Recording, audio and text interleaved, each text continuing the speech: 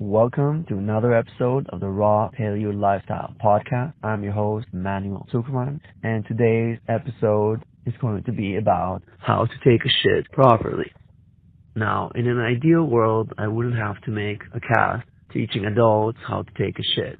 But we don't live in an ideal world. We live in a world of influence, a world of imitation, pretty much a sheep world where whatever one sheep does, all the rest of the sheep will do, without question.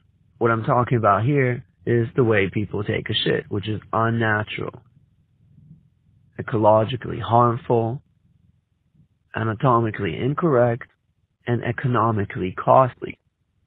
And I'm talking here about, generally speaking, the civilized or first world or whatever you want to call it, where everyone has a bathroom, a toilet in their house, where they sit down, take a shit, use toilet paper to wipe, or maybe they wash, or maybe they use baby wipes, whatever it is. Now let's contrast that with how it should be, which is you walk off to the woods nearby or to some other natural area, you squat down, you take a shit, you wash your behind, and you forget about it. So let me start first with ecology. Shit is the result of food. It's half digested, half rejected, whatever it is, has some bacteria and all sorts of things that have gone through your gut. And it's organic matter unless you've been eating something that's not organic, which is probably a mistake on your part. By shitting it into the environment, all sorts of organisms will digest it and utilize it and reproduce in it, and it will recycle all the nutrients back into the environment.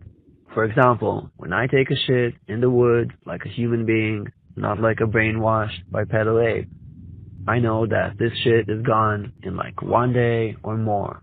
What happens to it is that at an astonishing, to me at least, speed, all sorts of scarabs, dung beetles, come out and start rolling the poop away. They start laying eggs. They start burrowing it underground. Whatever it is that they do to it, they soon clean it up, and it's now back in the ecosystem, essentially something that can produce life, beauty, happiness, chirping birds, butterflies, rabbits, deer, etc., etc.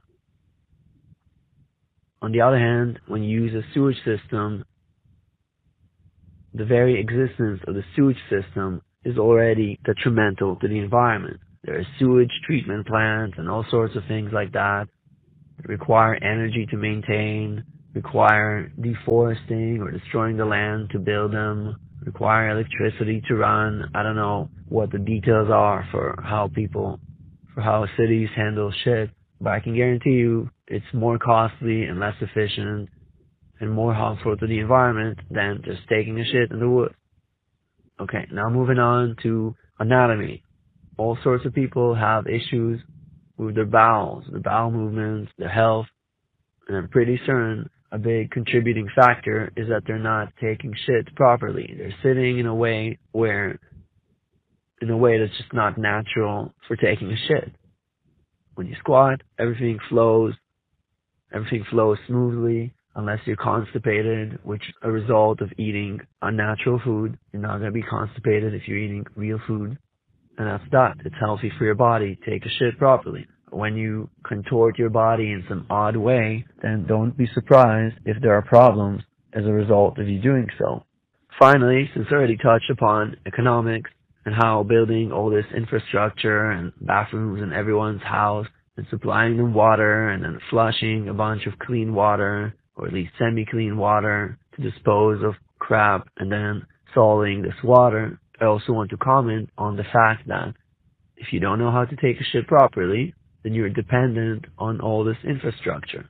You'll forever need to have access to a toilet in your vicinity.